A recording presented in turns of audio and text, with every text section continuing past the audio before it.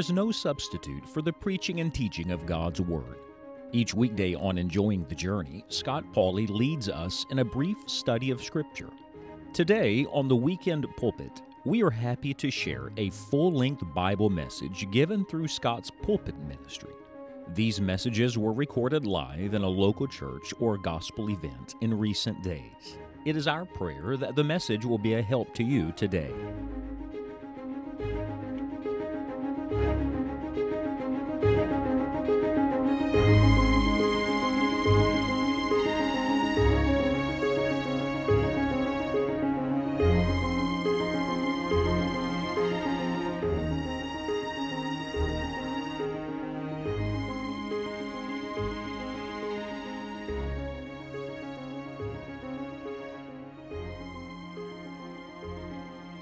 Let's open the Word of God together. One more time, would you please? This time to the Gospel according to John. And I want you to pick up right where we left off last night in John chapter number 21. Because you'll remember, Peter has this amazing experience with Jesus. Do you love me? Do you love me? Do you love me? Yes, yes, yes. Feed my sheep, feed my sheep, feed my sheep. And then, immediately after that, Peter continues to have a conversation with Christ, and another disciple gets drawn into the conversation. The funny thing about it is, the man who gets drawn into the conversation is the guy who's writing the book. Look at the book. What gospel record are we in? The gospel according to what? John. So tonight we're talking about Jesus and John. And I saved him last. I saved him last on purpose. He was actually the last living disciple. He outlived all the rest. It might interest you to know that Peter, we believe, was the oldest of the original disciples. He was kind of the senior man, if you will. He was the elder, and because of that, the Lord commissioned him and gave him a big job when he was off the scene. James, remember James? You got the inner circle, Peter, James, and John. James was the first to die. And so Peter's the oldest, James is the first to die. John, the man who writes this book and the man that we're about to study tonight, was actually the youngest of all of the disciples. And because of that, when Jesus is ascended back to heaven and all the rest of the disciples have already passed off the scene and been martyred for their faith, John is the last living disciple, and he writes this record. Let's read just a little bit. Look at John chapter 21. Verse number 19, Jesus has been talking. This spake he, signifying by what death he should glorify God. That's Peter. And when he had spoken this, he saith unto him, say the next two words, please, follow me. We come full circle all the way back to where we started. Verse 20, then Peter, turning about, seeth the disciple whom Jesus loved following. Everybody take your pen and underline the disciple whom Jesus loved.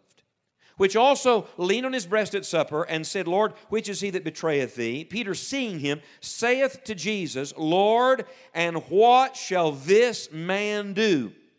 Jesus saith unto him, if I will that he tarry till I come, what is that to thee? Follow thou me. And then went this saying abroad among the brethren, that disciple should not die. Yet Jesus said not unto him, he shall not die, but if I will that he tarry till I come, what is that to thee? Stop and look at me just a minute. Isn't that just like we read into things, you know? We expect, we think we know what it means. So they started a rumor. How many of you ever heard a rumor? How many of you ever repeated a rumor? Yeah, it's bad, really bad. And the rumors always get bigger and bigger and bigger. And the rumor was, John's not going to die. He's going to live forever. He's going to live till Jesus comes back the second time. How many of you know John died and Jesus hadn't come back yet? Yes? So that wasn't true, and he clarifies in just a moment that was not the case, but that's what they were reading into it. Jesus is trying to say to Peter, leave that guy alone. It's not your business what he does, and it's not your business what I do with him. You got to answer for yourself. Look here, you can't answer for anybody else in this room tonight, but you will answer for you. And so we hear the words ringing in our ears again and echoing in our souls. Follow me, Jesus said. Follow me, follow me, follow me, follow me. And here is John, who interestingly enough, look what the Bible says in verse number 20, is following. And this was striking to me.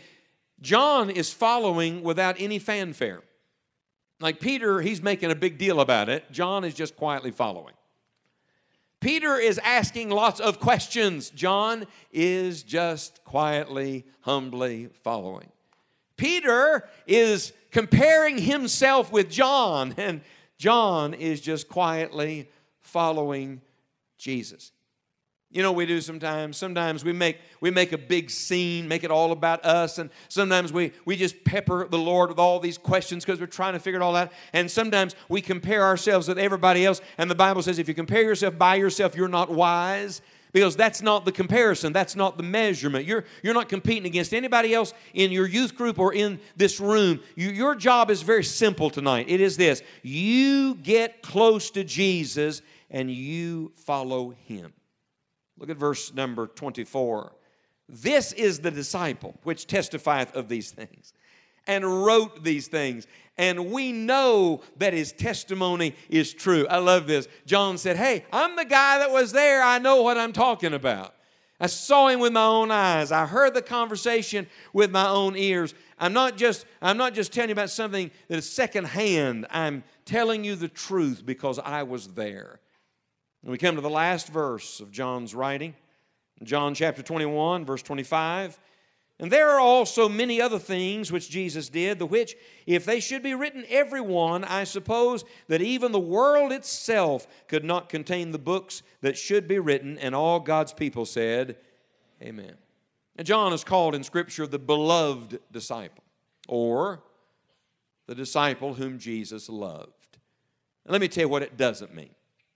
It doesn't mean that Jesus only loved John. Because in fact, the Bible says plainly in Scripture that having loved His own, meaning all the disciples, He loved them unto the end. We even saw the other night, He even loved Judas to the end. He called him a friend of sinners, all the way to the moment of the betrayal in the garden. So it doesn't mean that He just loved John. And it doesn't mean that He loved John more than He loved everybody else.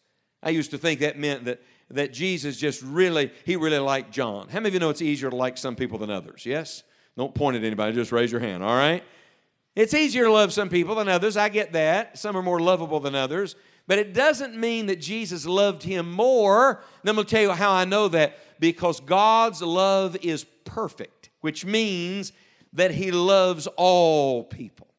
And He loves all people perfectly. You can't add anything to the love of God, and you can't take anything away from the love of God, because God is love. So what could it mean that this is the disciple known as the disciple whom Jesus loved? Well, in proximity, John was always closest to Jesus.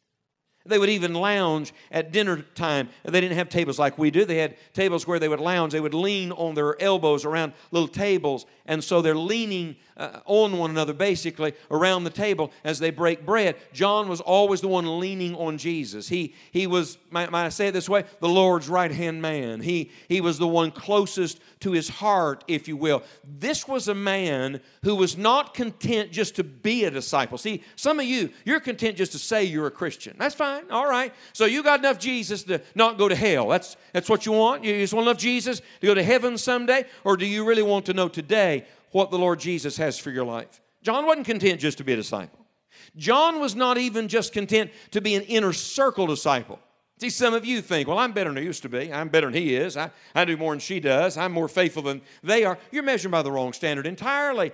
Because it's not enough to be a disciple or to be seen as an inner circle disciple. Within the inner circle, here is a disciple that has a certain intimacy and a certain relationship with Jesus that seems to be closer in its fellowship than any other disciple. And look, I can't speak for you, and I'm just speaking for me. I'm going to tell you what I want for my life. I want to live in the presence of Jesus. I want to talk to Him every day. I want to hear His voice. I said to the Lord when I got up this morning, I was tired when I got up this morning. Anybody else have the camp hangover today? Yes, some of you still living it, aren't you? I got up this morning, I was a little tired, and I got a cup of coffee, and I was trying to get with the program, and I had to come down here and speak to you. And I sat down at the table, and I opened my Bible, and I didn't open my Bible to get a sermon, and I didn't open my Bible to look over what I was going to talk to you about today. I opened my Bible first, and I said to the Lord, Lord, I need to hear your voice this morning.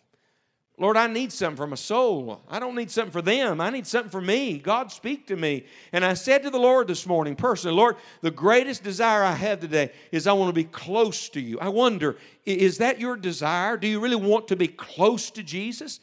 You can be as close to Jesus as you want to be. He's not playing hide and seek. He's there. But John was the one who made him the pursuit. John was the one who got as close as he possibly could. I'm thinking now about the words of Moses in the Old Testament when he said, "Show me now thy glory, that I may know thee." I'm thinking of the words of the Apostle Paul after being saved for 30 years. 30 years he's been saved. And he's writing Scripture. What's his prayer? Oh, Philippians 3 verse 10, that I may know Him and the power of His resurrection and the fellowship of His sufferings, being made conformable unto His death. Hear the words of the psalmist, as the hart, as the deer, panteth after the water brooks, so panteth my soul after Thee, O God. Listen to Jesus. Blessed are they that hunger and thirst after righteousness, for they shall be filled. Where are the young men who are hungry for God in this generation? Where are the young women who want Christ more than anything? Where are the young people in this room and in your church and in your community and in our country who desire nothing but to know God and make Him known? That was the heart of John. And I think that's why the Lord let him get so close. You see, it's kind of like with your children. How many of you know that you can have relationship without fellowship?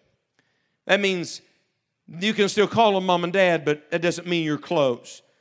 And sometimes some of the children get closer to mom and dad than the others do. Look, please, God's not playing favorites tonight, but there is a divine favor that comes into the life of the child who wants to do what the Heavenly Father says. And I believe the secret to John's life was not that he was perfect, not that he was better than all the rest of the disciples. No, I think the secret was this. He was willing to simply believe and obey and follow if the circumstances weren't good, if nobody else did it, if he didn't understand it. John had just made up his mind, I'm following Jesus. Let me prove to you what I'm talking about. We're coming right back, all right? Go back a few pages in John to John 13. Take a little journey with me, all right? Let's walk through this. Look at John 13 for a second. Because here's one of the first times you see this in John's example. Look at John 13, verse 23. They're sitting around the table. They're having what we would call the Last Supper. Remember that? And look at John 13, verse 23. Now there was leaning on Jesus' bosom one of His disciples, mark it in please, John 13, 23, whom Jesus loved. And this is really interesting to me. Simon Peter, who always seemed to know what to say and always wanted to talk, in verse 24 asked John to ask the question. How many of you ever asked somebody else to ask the teacher the question because you didn't want to ask the question, yes? So Peter, big brash, big mouth Peter, looks at John, kind of motions for him and says, you ask him. And you know what's really interesting? John does ask the question, but I think it's fascinating. He got to ask because he was closest to the Lord Jesus. Oh, I love this, kids. Listen to me now. When you get close to Jesus, you will have an access and ability in prayer to commune with God and to talk to God. It's just so natural and wonderful, better than any friend you have on earth. I don't know who your best friend is. I hope you have a lot of good friends, but there is not a friend like Jesus. Not anywhere in this world, friends. And I want you to know that when you get the heart of John, you get to the heart of Jesus. You have access to pray and to commune and to talk. Turn a page, would you please? Come over with me to John chapter number 18 for just a minute. Look at John chapter 18. Jesus has been arrested now. He's in the house of Caiaphas. We've seen this already in Simon Peter. Look at verse 15. Simon Peter followed Jesus, and so did another disciple. Did you ever notice that in the Bible? I always had in my mind Peter was the only one at the trial. Be honest. How many of you had that in your mind? Like he kind of slipped in the back and he's the only guy there? No. There was another disciple there. I was just in this palace. Now, in full disclosure, the old city of Jerusalem right now is probably in places 30 feet above the actual place where Jesus and the disciples would have walked because of the civilizations built on top of it through the centuries. But in a certain palace where Jesus was taken for the trial, in that certain fortress area, archaeologists have now uncovered the floor. I saw it for myself. The floor where a lot of these trials took place. And on the floor, there are games. Like on the floor, like where they gambled. Sound familiar? Remember in the gospel records when they gambled for the coat of Jesus and the soldiers sat down and they were playing games? They've actually discovered places like that in this fortress where Jesus was taken. So Peter is there, but look at verse 15, and another disciple. And that disciple was known unto the high priest and went in with Jesus into the palace of the high priest. But Peter stood at the door without.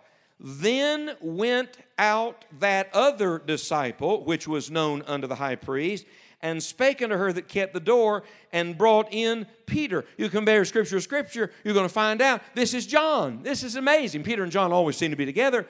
Well, now John is there, and this is what's striking to me. When Peter gets inside the hall, he's scared to death to tell a teenage girl he knows Jesus. But John, who was known to the high priest who's in charge of the trial, who was known to the people who were putting Jesus on trial that night, is bold and unashamed about being inside that room. This is powerful. At the crisis hour, John was there. I'm going to tell you when you can tell most about people's spirituality. It's not times like this. Look, friends, this is easy. When you're in a religious pep rally, and everybody's saying, man, you're doing so good, I'm proud of you, and man, I'm glad for the decision you made, and man, keep reading your Bible, you're doing good, and girls, you're doing great this week. I mean, when you're in that environment, it's easy to take your stand for Jesus. But I want you to know, when you got the lions circling around you, and Satan staring you in the face, and all the hounds of hell have come against you, and the devil brings out the big guns, then will be tested whether you're a true follower of Jesus Christ. It is the crisis hour that reveals whether we're serious about our decision to follow Jesus. John, he's there.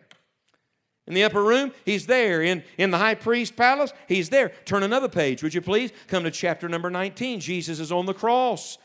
Guess who's there? Verse 25, now there stood by the cross of Jesus his mother and his mother's sister, Mary the wife of Cleopas, and Mary Magdalene. By the way, I'm glad all these women are here. You girls, look at me just a second. God designed it for men to lead. That's the Bible way. Men are supposed to lead their homes, and they're supposed to lead in the local New Testament church. But I want you to know, I thank God for a godly mother. I praise God for godly grandmothers and a godly wife God gave me 26 years ago.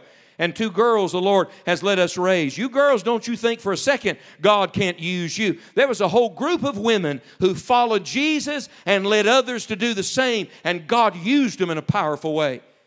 And when he's hanging on the cross, look who's at the foot of the cross. The women are. But gentlemen, I want to say a word to you tonight.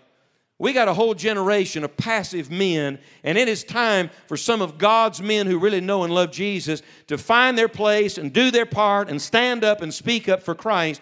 The most spiritual people in your youth group shouldn't be the girls having to lead the charge and drag the boys along to try to get something done for the Lord. Gentlemen, it is time we stand up and do our part for Jesus Christ. He was not ashamed of you when he went to the cross, so don't you be ashamed to identify with him. Look at verse 26. When Jesus therefore saw his mother, would you mark this? And the disciple standing by whom he loved.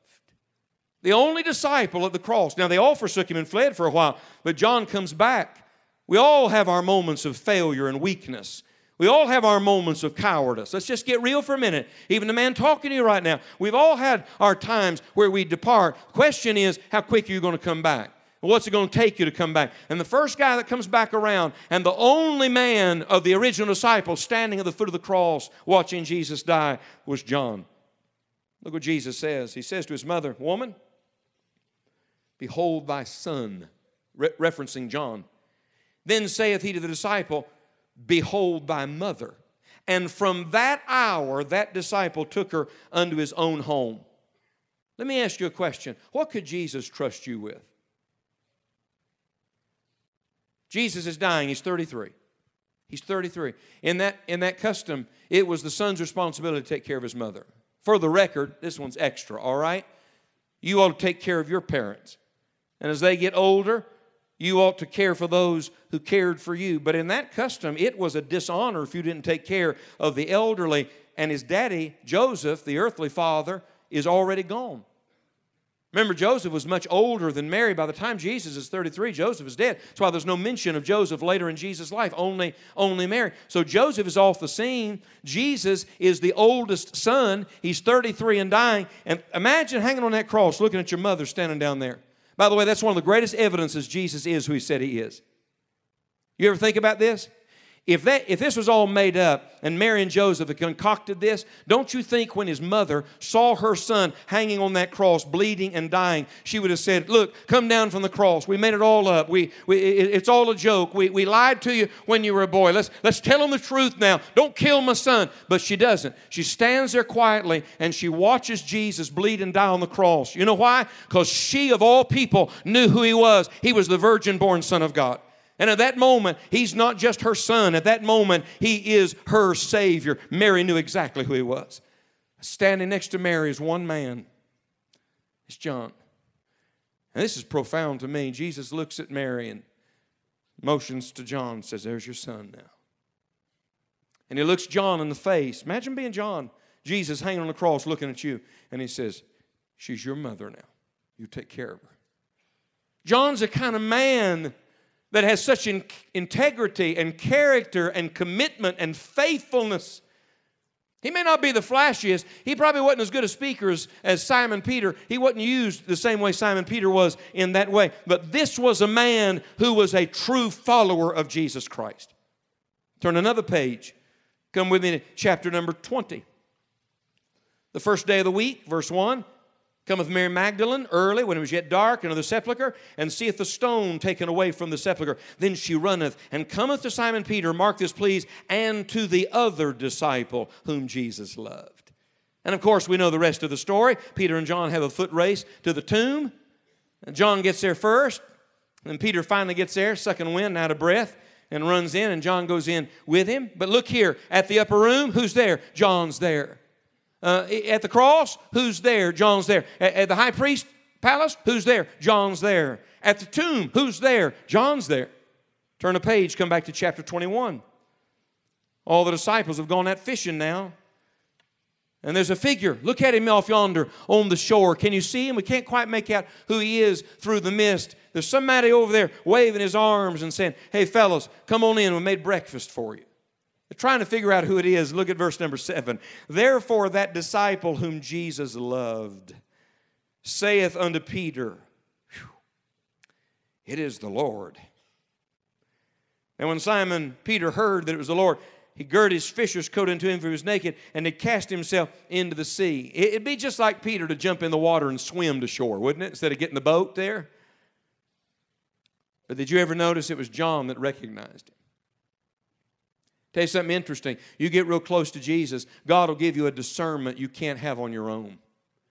You'll start seeing things in the Bible. You'll start seeing the Lord at work in your life. You'll start recognizing the work of God in somebody else's life. You know why that is? Because God gives insight to those who are intimate disciples. God gives a certain perspective to those who will sit very near to Him. Look at our list here. At every juncture in this story, at the hard moments, John was a faithful follower. Interestingly enough, when you read his writings, John talks about himself in the third person. Now, he's writing it. He could have said, yeah, I was there. I mean, good night. If you were there, you'd post that on social media, would you not? When you say, I'm one of the first, I was there. He doesn't.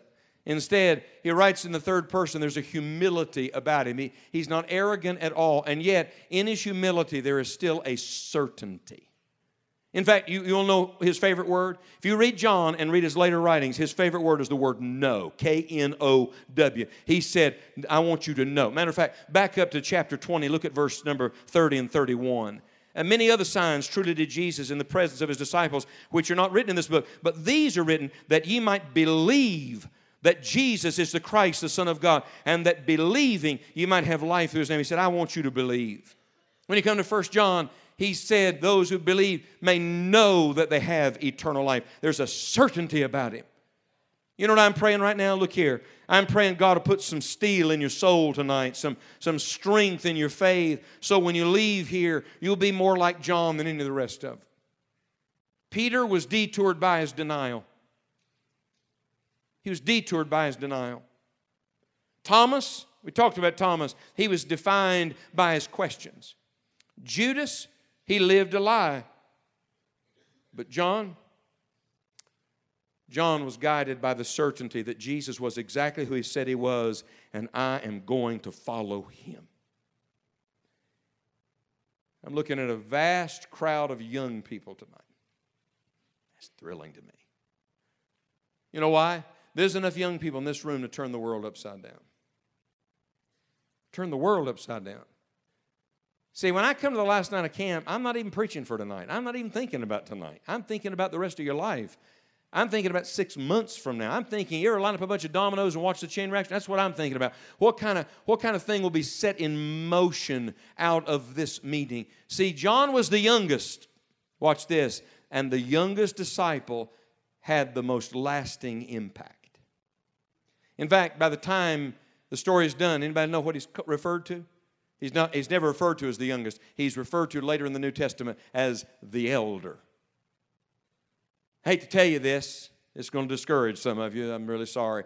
But you're not going to be young forever. And soon, you're going to be the elder. I remember I was preaching in a youth meeting one night, and I said something about being young. It's been a while ago. I said something about being young when we got in the car. My wife's always very encouraging. And she said, there was one thing tonight you said you probably need to stop saying. Stop saying you're young. And I'm like, I am young. She said, not to them you're not. And that's probably right. Because old is always 10 years older than whatever you are. But I'm looking at you right now, and I'm laughing on the inside. You know why? Because you're not going to be this age forever.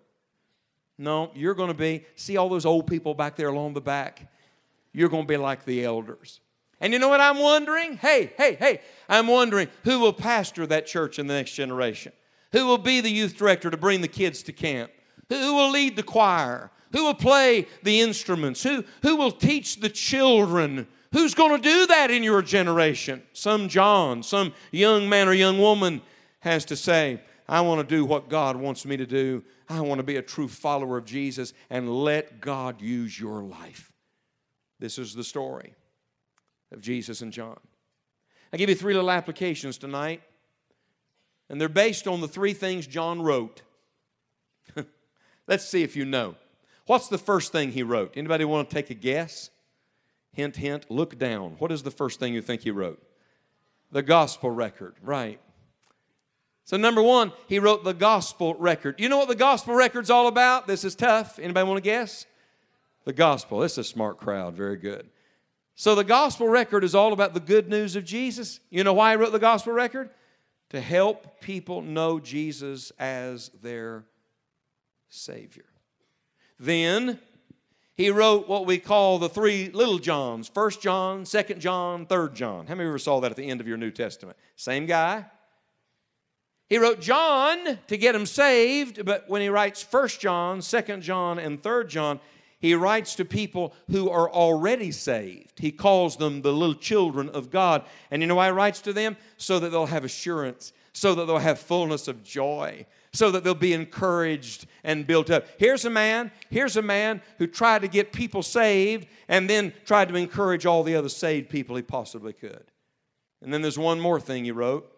Anybody know what it is? That's right. Last book of your New Testament, last book of the Bible was written by John from the Isle of Patmos. He wrote the revelation of Jesus Christ. And you know what he showed us in that? He lived the rest of his days with an eye on eternity. I want you to write down 3 things tonight. Would you please? The same 3 things John did, I'm going to challenge you to do. Number 1, I'm going to challenge you to try to get the gospel to as many people as you can. Nobody's going to write any more Scripture, no more Scripture being written, but you can live by Scripture and you can get Scripture out and you can let God use you. How many of you are going to heaven? Raise your hand, please. Going to heaven? All right, now put your hand down. Let me ask you a different question. Don't answer out loud. Who are you taking with you? When you get there, who will point at you and say, that young man led me to Jesus? That young lady, she brought me to Christ. That youth group, they prayed for me till I got saved. That little group of guys in our high school, they started a Bible club and invited me to come one day. And that group of girls, they stayed after me till I found out the truth about who Jesus was. I'm asking you tonight, not just are you glad you're going to heaven, But who would you be glad someday could point at you and say, that person is the one who pointed me to Christ? Did you know John was written much after Matthew, Mark, and Luke? Matter of fact, Matthew, Mark, and Luke, kind of like parallels. You can compare them. They're very similar. John is really different. It's called the interpretive gospel. It was written much later to basically interpret all of the events and teachings that were recorded in Matthew, Mark, and Luke. You know what we need right now in this generation, young people? We need some gospel interpreters. Matter of fact, in Pilgrim's Progress, when Christian's making his way to the celestial city, he stops by the interpreter's house, and somebody has to help him understand. We're living in a world that doesn't know God. We're living in a world that doesn't even open a Bible. We're living in a world where Jesus Christ is just a curse word. You know what they need? They need to meet somebody that actually knows Jesus, who can interpret for them what the truth is about the way of salvation and eternal life. A few years ago, I was coming back from a meeting. Young lady got on the airplane, sat down next to me. She was from Germany. I found out she was an astrophysicist. That's a little intimidating, you know. Then she found out I was a preacher. Did you know when you're flying at 30,000 feet and people find out you're a preacher, they're either really glad to be sitting next to you or really wish they weren't? Did you know that? And this young lady was happy about it. I was a little intimidated, frankly, and I was trying to figure out where to start with her. And so I just started here. I said, do you believe, I knew she was a scientist. I said, do you believe there is a creator? Without any hesitation, she said to me, I believe there must be something greater than us. She said, I can't imagine that all this just happened. Very intelligent, very articulate young woman. She said, there has to be something. And then, before I could say anything, she looked me in the eye and she said, do you believe there's a creator? I said, oh, yes, I do. I said, matter of fact, I'd like to tell you about it. And for the next hour, she asked me questions. It was one of the most fascinating conversations. She wanted to know about God and the Bible and eternity and why Jesus had come. And I mean, she's hungry. She's searching. And when we finished our conversation, though she did not get saved that day, and I've prayed for salvation, she looked at me and she said, I have waited for years to meet somebody like you that could answer my questions and tell me about God. And I got to tell you, instead of being happy, I got under such conviction. Because I started thinking how many people I've sat next to or met, and I never started the conversation. I never offered them a gospel tract. I never said a word about my faith. I never spoke anything about Jesus. I had a divine appointment and I missed my moment. I'm telling you, you're going to see a lot more lost people than I've preached to this week where you're going. And if you will let you, God will use you to get the gospel to them and help bring some of them to Jesus. Then write down a second thing. Not only must you work to get the gospel to people, but number two, encourage fellow Christians in your local church. That's what 1st, 2nd, 3rd John's all about. You can study them for yourself. Read them this week. 1st, 2nd, and 3rd John. Be easy to find. You know, it's full of encouragement. You know what I've figured out right now? Everybody's having a hard time. Everybody. Everybody back home that you're going to see on Sunday needs encouragement. You people that got saved this week, a whole bunch of you got saved this week. You need to follow the Lord Jesus in believer's baptism in your church. You want to talk about encouraging pastor and people in your local church? You follow Jesus in baptism, publicly identify with Him. Nothing could be more encouraging than that. Go into your church on Sunday and don't drag in. Get there early and walk around and speak to people and tell somebody back home what Jesus did in your heart at camp. Give a testimony. You're going to go outside here in a little bit and give a testimony, and I'm glad about that. But the greatest testimony you're going to give is not at camp. The greatest testimony you're going to give is the one you give back home. There's lots of people that didn't get to come spend the week with us studying the Bible. Some of them are really discouraged. Some of them are depressed. Some of them are trying to figure out if life's worth living, if they got anything to look forward to in the future. They need to meet somebody that's had a fresh glimpse of Jesus and got their faith stirred up, who speak a good word and encourage their heart. I'm telling you, God can use you. Even the way you've listened to me preach this week has been tremendously encouraging. Well, let's just get real. Some young people in church, they don't listen that way. They're looking down at the floor and act like they're bored. You encourage your pastor this week. Carry your Bible. Open the Bible. Follow along. Get something out of the message. Respond when he preaches. Nod your head every now and then. You know, everybody ought to have to preach one sermon in their life just to look at what we have to look at. How many of you ever said amen in your whole life? Would you raise your hand? Let's try it one time. Ready? Amen. Are you glad to be saved? Anybody looking forward to going to heaven someday? Okay, then every now and then it's all right to give a holy grunt in church and say amen and at least have a pleasant look on your face. I said to somebody in this room last night, a bunch of people came to speak, and I said to a particular person in this room, thank you for the way you listen to preaching. I think it surprised him. I said, I wish everybody listened like you did. It encourages me. I see people in an audience, and I see people who seem to be engaged. It's encouraging. Look, John, get some lost people saved, get the gospel out, and then you be an encourager. You be a blessing. You don't push people down, lift people up. Don't bully somebody, encourage somebody. A good word still makes the heart glad. The only exhortation in the church doesn't come from a pulpit. It comes from people sitting in the pews. You let God use you right where you are.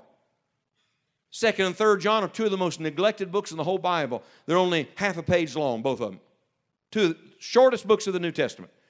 You know, one of them was written to a woman and the other one was written to a man. And both of them were written to encourage an individual.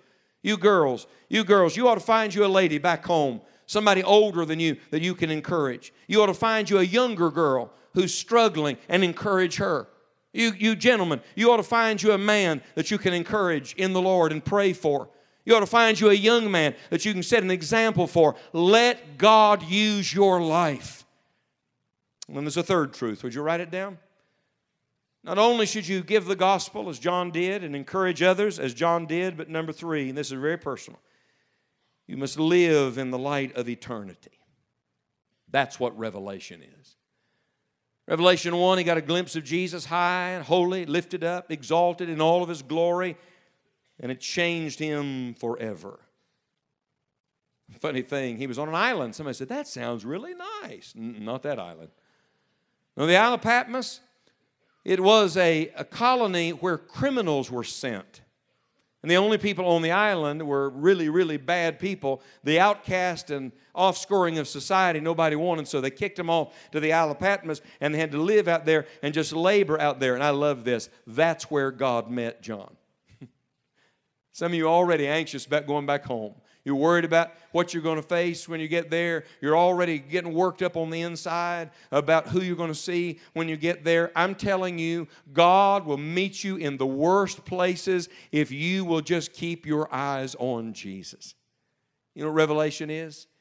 It's everything that John got to see, not just about the end times, about eternity. He saw, I'm going to preach on this Sunday in the church where I'm going.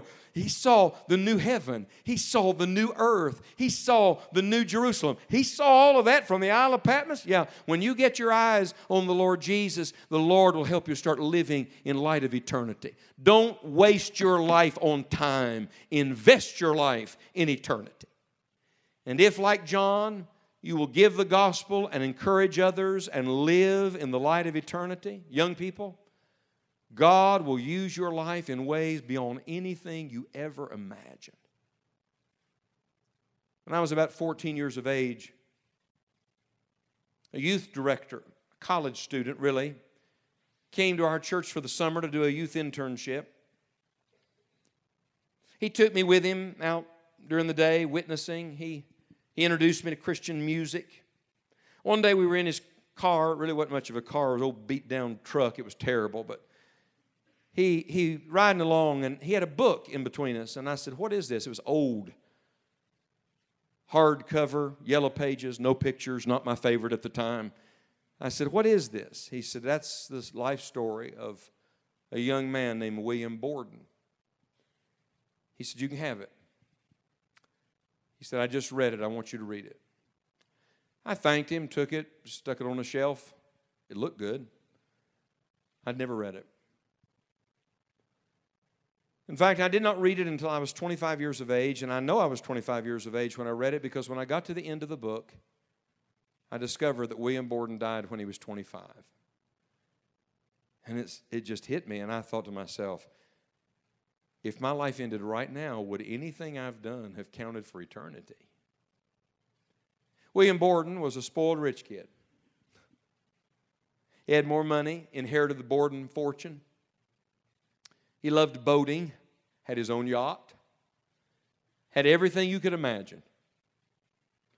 One night, he went to a meeting like this, and God got a hold of him. And William Borden said, I'm going to give my life to Jesus. He got a burden from Muslim people in China at the time, and he determined he was going to become a missionary. He was a student at Yale University. Matter of fact, the name of the book is Borden of Yale.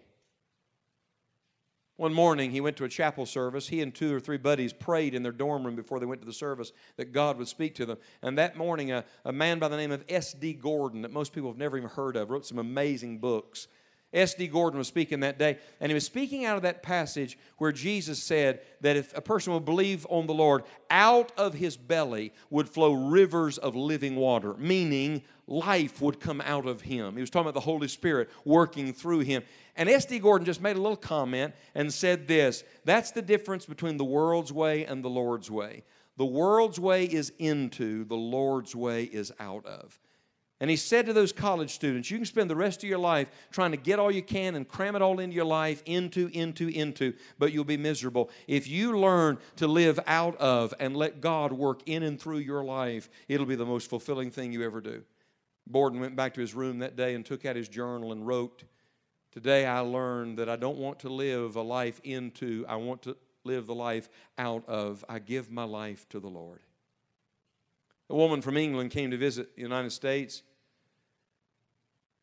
She toured all of America for several weeks, and when she was getting ready to leave, boarding a boat, someone said to her, what's the greatest thing you saw in America? She started weeping. She said, the greatest thing I saw in America? She said, there was a young millionaire at a rescue mission on his knees with his arm around a drunk, telling him that Jesus loved him. That was William Borden. Borden gave all of his money away. He gave it all away. He kept just enough to get to the mission field.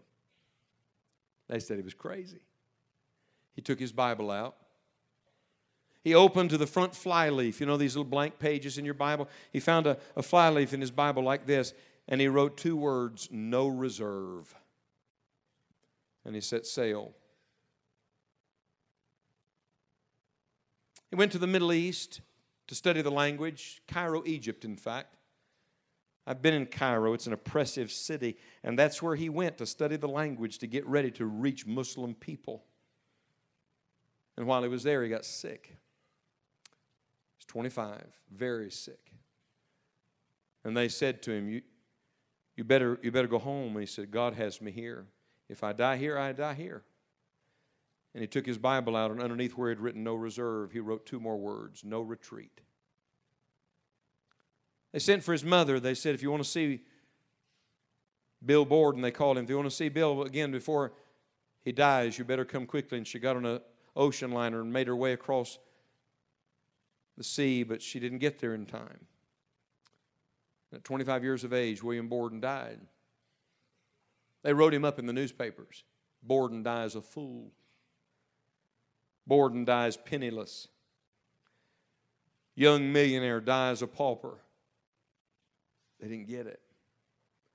When his mother got there, she picked up his Bible and opened it up. She turned to the front flyleaf, and she saw where he had written no reserve and no retreat. And just beneath it, in his scribbled handwriting, he had written 2 final words before he died.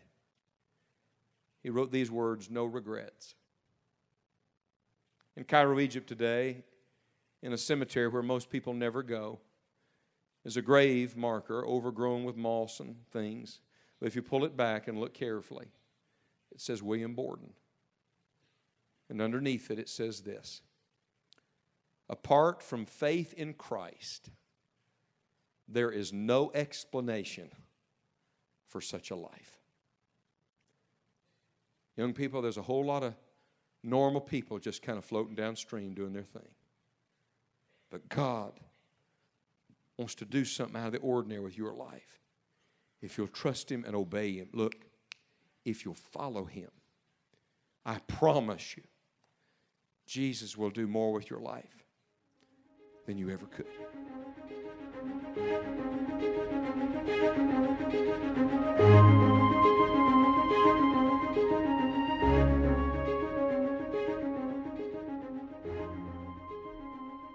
If this Bible message has been used of God in your life, or we can pray for you in some definite way, please contact us at enjoyingthejourney.org.